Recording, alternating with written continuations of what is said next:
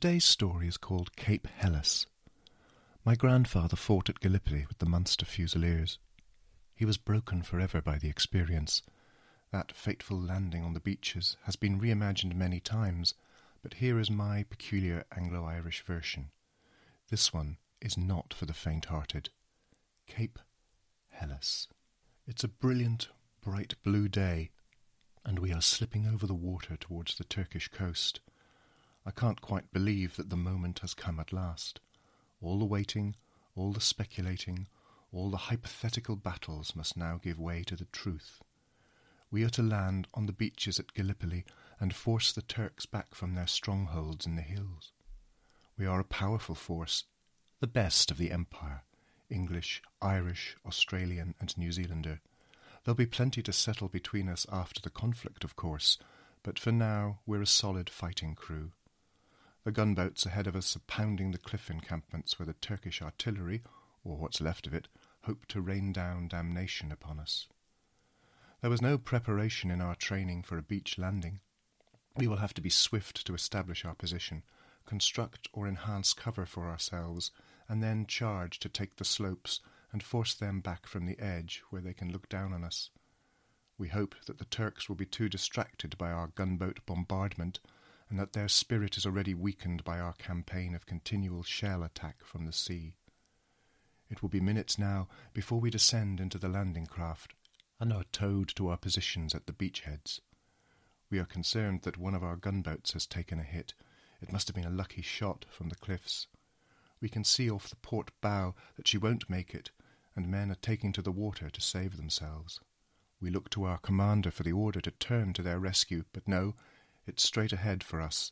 The Navy can look after themselves. This is an army operation, and we cannot spare the time.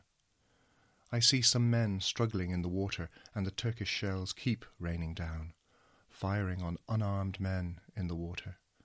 This is war, and there can be no quarter given by either side. Death is riding beside us.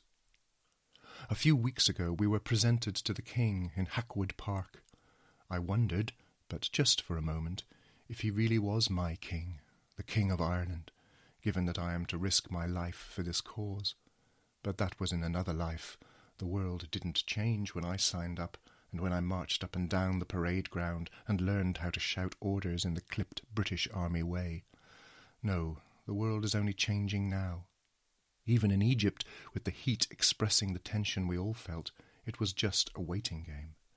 And we still really don't know whether this is a great gamble or a winning strategy. There has been some confusion as to which force is taking a lead. But perhaps it doesn't matter. We're all in this together, and Army or Navy, we're on the same side. The order is given, and I gather my own men, and we move down into the landing craft. The boats are tied up together and require a good deal of disentangling before the flotilla can fan out properly behind the ship that is towing us. We'll have to take the last hard yards ourselves and be ready to jump into the water if beaching the craft becomes tricky. I can feel the sun burning me, despite the cool spray from the sea. I have my brother Fred beside me, joking all the way, making light of the whole thing, and lifting the men's brooding thoughts away from fear and homesickness. I can see the beaches, I can hear the gunfire, relentless from behind and above. There's a good distance from the shore to the bottom of the slope. We'll have to make quick decisions about how far to risk an early advance. One of the boats to the side of us has been hit, and its entire crew tipped into the drink. They can cling to the wreck of the craft and still make it into shore, but there's blood in the water and, my God, a head, is it?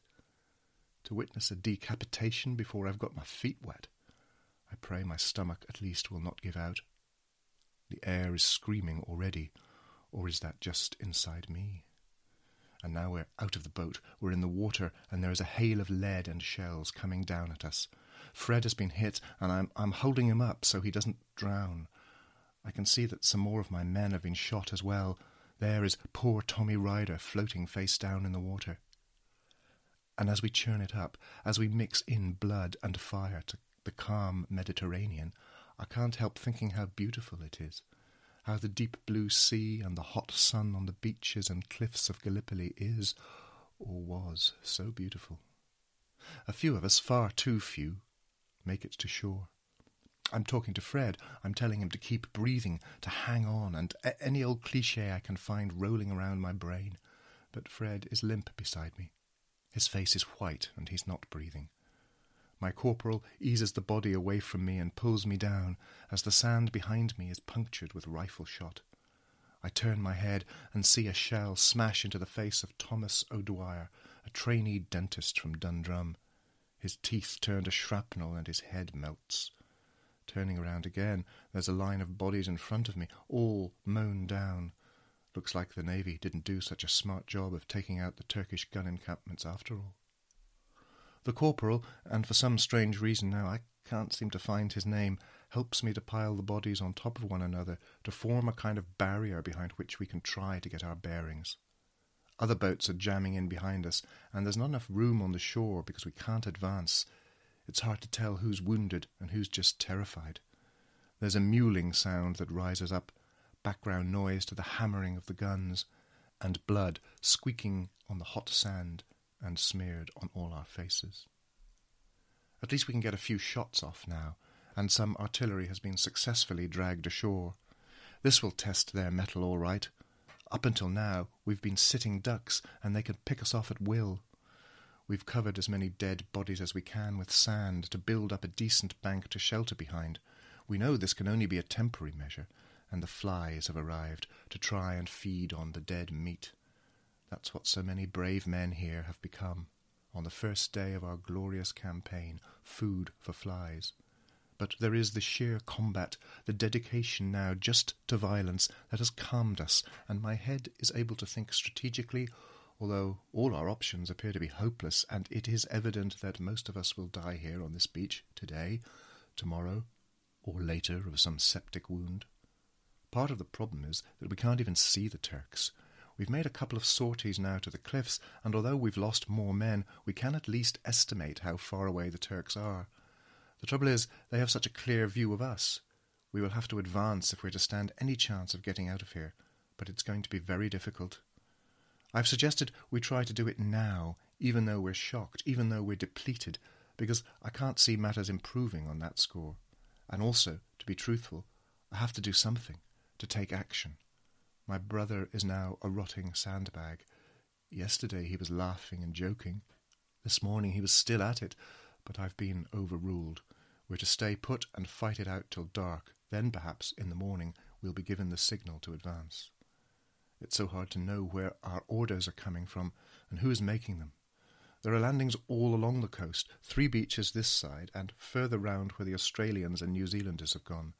No idea how well or badly any of them are doing. Night falls, and the guns gradually cease. All afternoon we've been sniping and shooting in hope. Some Turks have fallen, and we can see the corpses further up the beach by the foot of the steeper cliffs. What we don't know is whether this has weakened them or made them consider pulling back from the coast. We will try and rest tonight in the company of the dead and fight again when light comes. There's a weariness in all of those who are left alive, as if the whole war had taken place in one day. The smell of blood and sweat, the smell of salt and guns. This is our atmosphere. This is what we breathe from now on. I go among the men, all now trying to tidy up the dead, all now pale from grief and fury. I'm looking for volunteers for tomorrow. I am to lead a troop to try and take the cliff top. We have gathered our own artillery in one strategic location and will hoist them onto platforms we will erect just before dawn. Another plan, another order that has materialized out of nowhere. Command from afar. But we follow. Blindly we follow. All quiet at last. The dark swoops down on us in a blanket of oblivion. There are no stars tonight. Everything is blotted out, forgotten. We are cautioned that the water rations are low. How did they think we could endure this without water? So rum and whisky are passed round, just to numb the flesh, just to ease us into sleep, though not quite yet. I have written out the list for keeping watch, and I will take the last hour before dawn, ready to scramble up and run with the charge. We are also ordered to start digging trenches, as a fallback position if the attack on the cliffs fails. It seems to me it is certain to fail. We are just tin soldiers now. Some of the men are drunk. After the digging, we talk rather than sleep. We're all afraid we won't wake from whatever slumber is trying to claim us.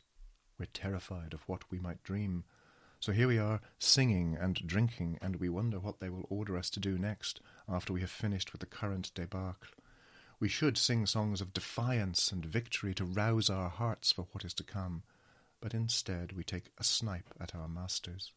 I grew so rich that I was sent by a pocket borough into Parliament. I always voted at my party's call, and I never thought of thinking for myself at all. No, he never thought of thinking for himself at all. I thought so little they rewarded me by making me the ruler of the King's Navy. He thought so little they rewarded he by making him the ruler of the King's Navy.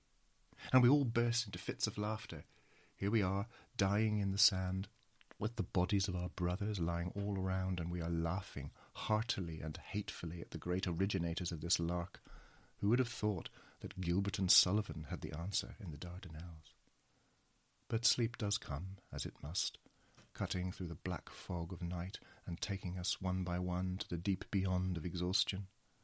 I am dreaming, wanting to plunge into the netherworld of unspeaking emptiness, of black silence and the banishment of thought, but instead I am dreaming. Fred is a young boy playing on the sand of a beach in Achill, the far west of my western isle. He splashes and dances in the foam, his boots and his socks all wet and heavy, but on he dances, and he laughs, and he smiles, and is utterly a fresh soul in the dazzling light of a cold Irish day.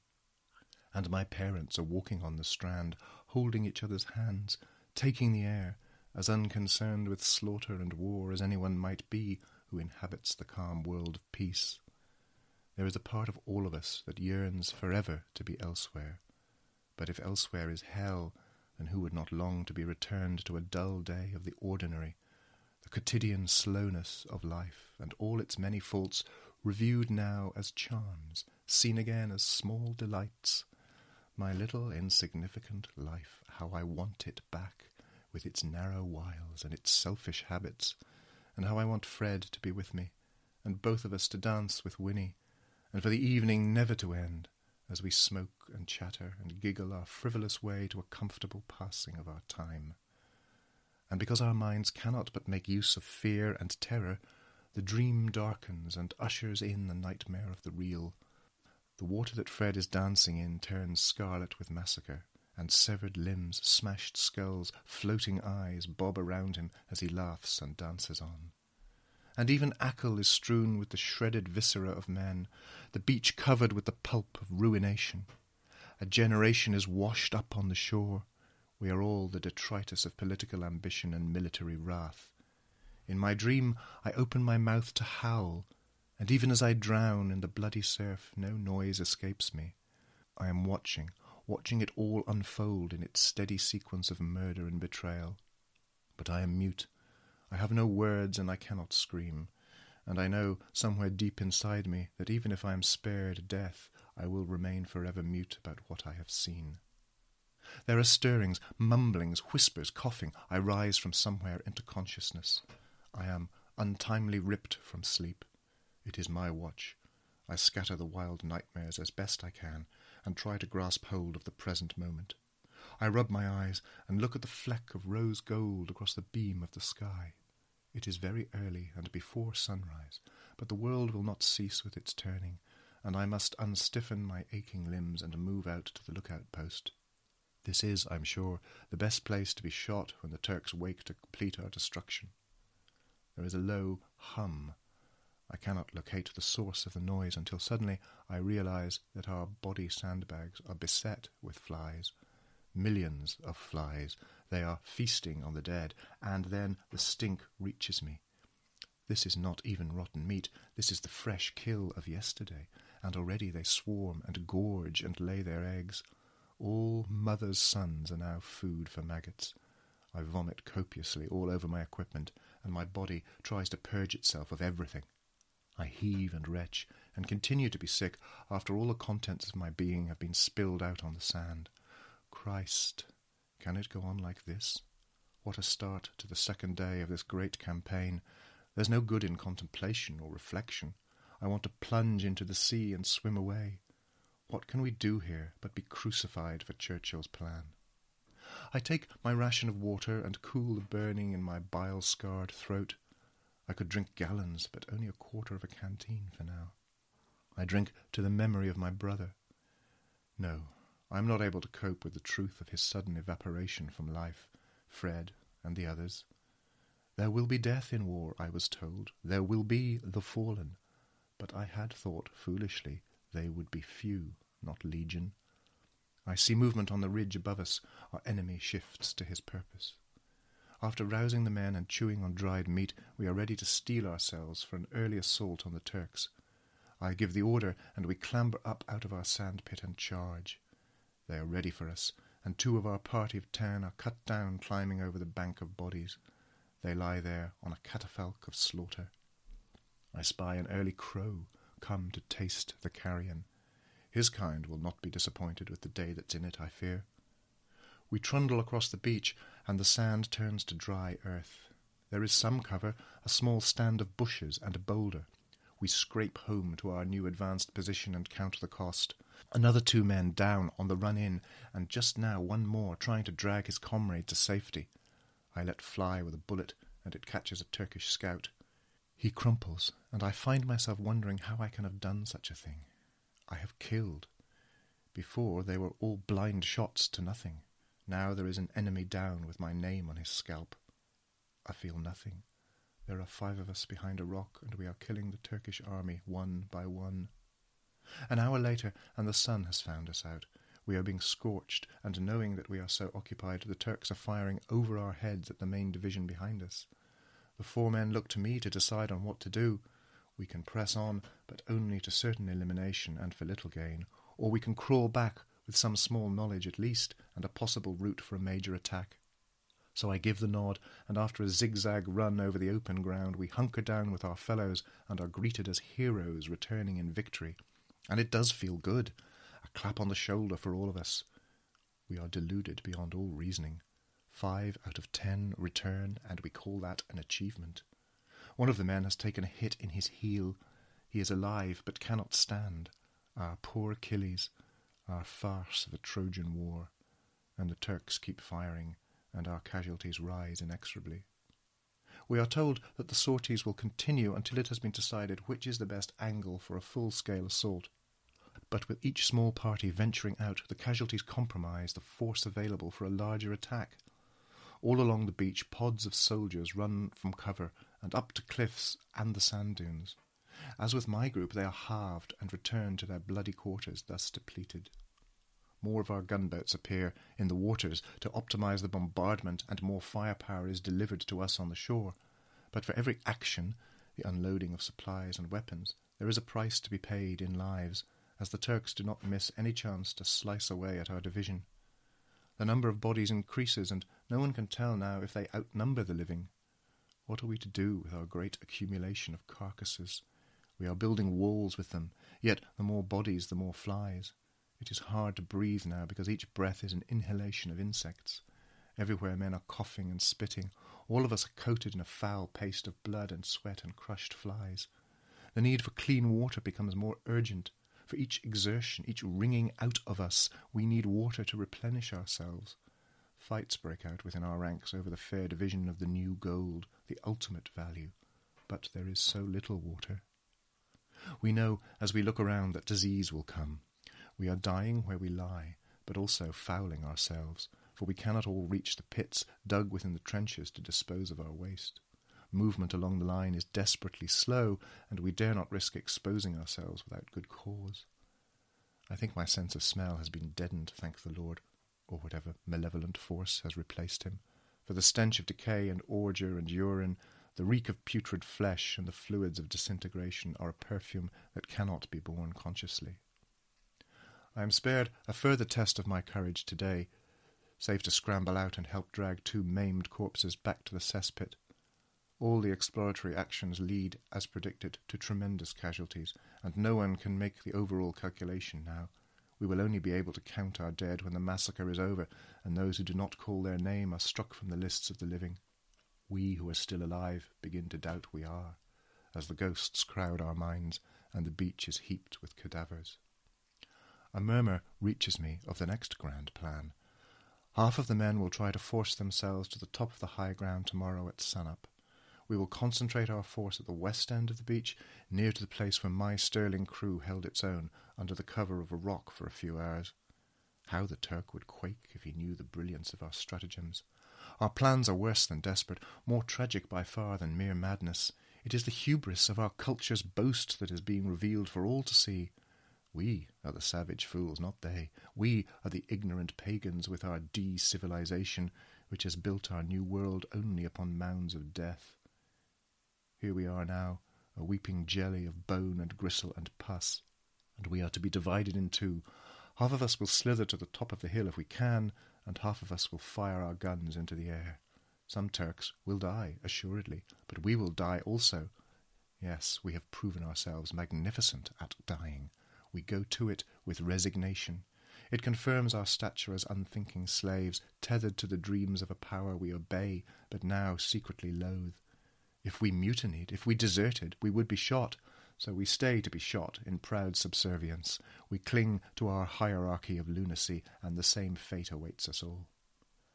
Another night flings down its filthy matted rug upon us. Once again we embrace the offering of vivid delirium. 1 or 2 stars peek through the inky firmament, but it is too short, it is too shallow, it is too tempting, too suggestive of otherwise. We wake up, and we are encamped in the grit of fetid now.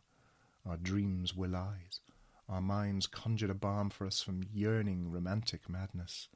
When we wake to the scarlet curse of the present.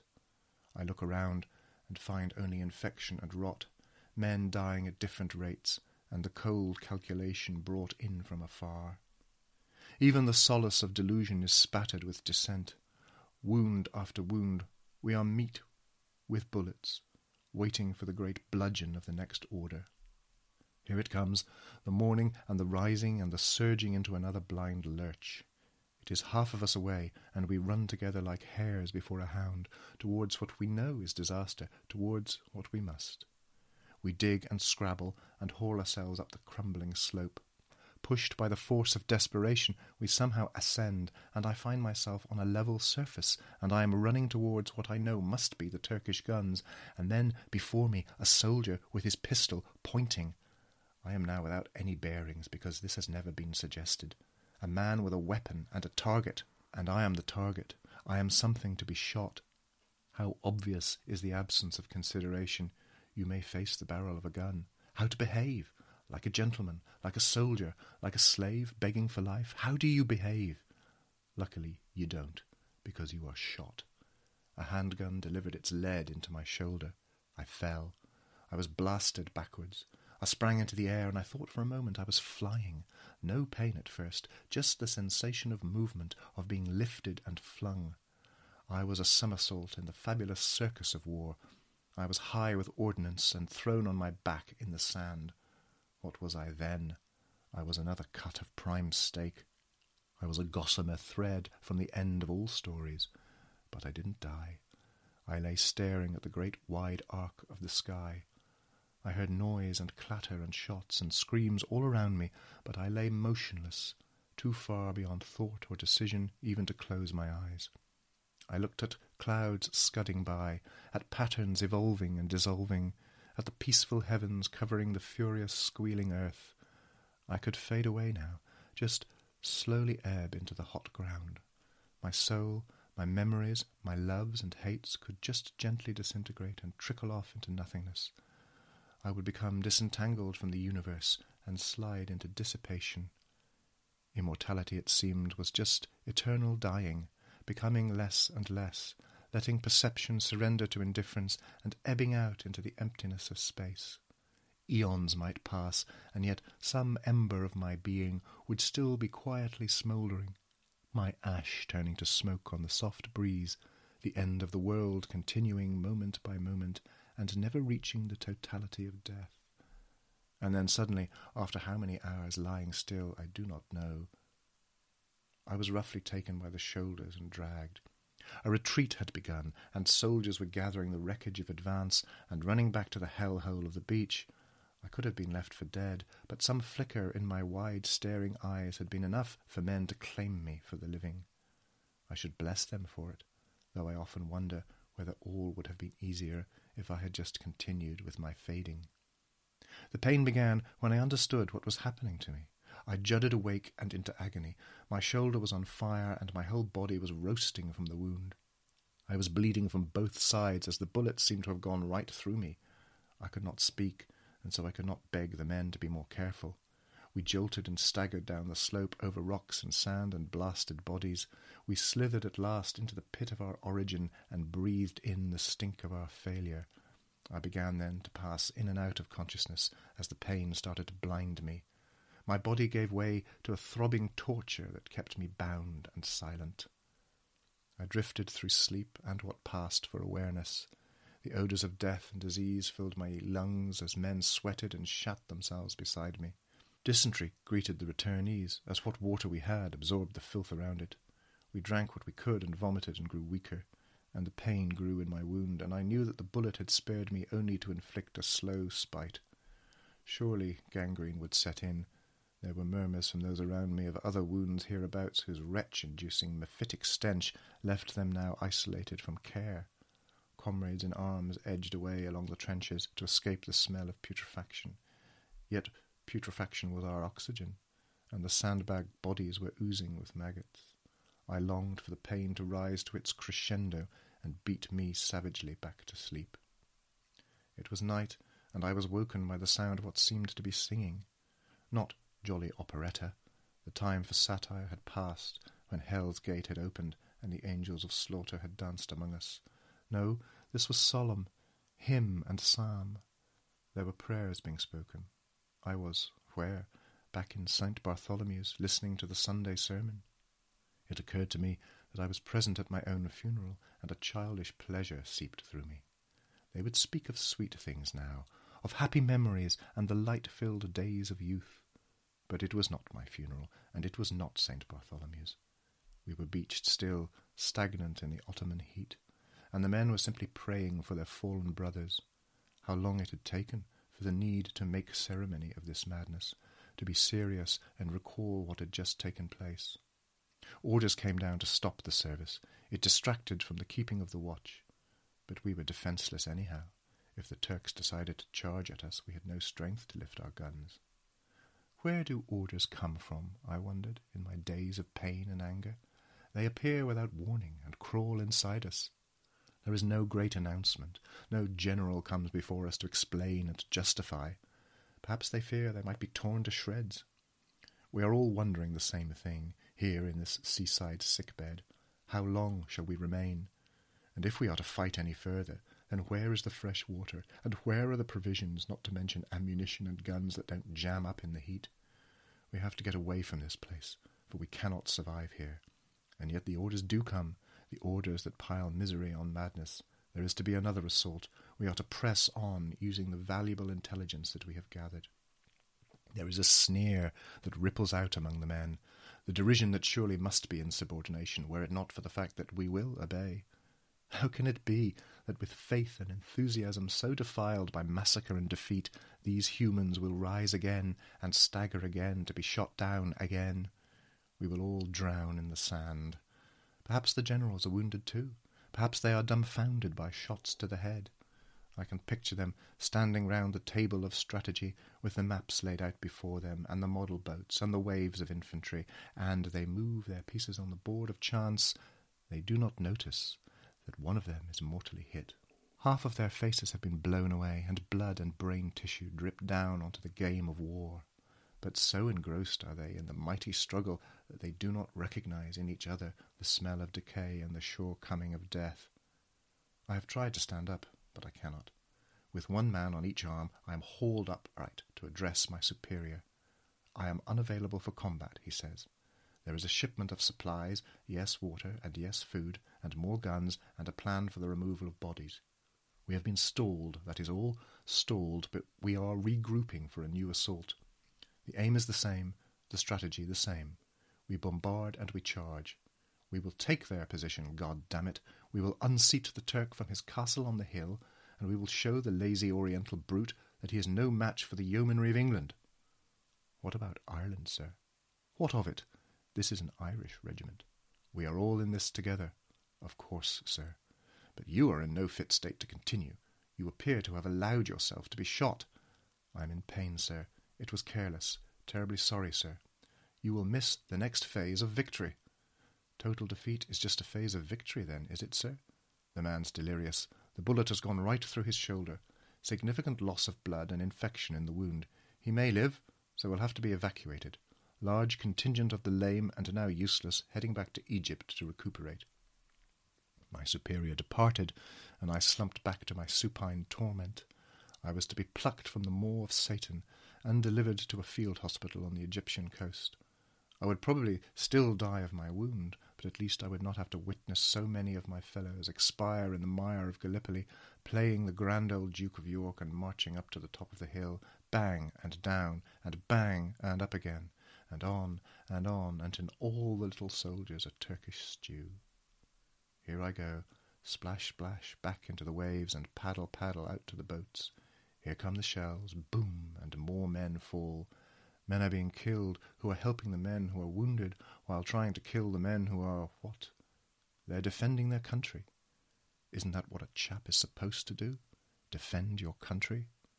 Well, why didn't we just do that then? Thank you for listening, and if you enjoyed the podcast, please share.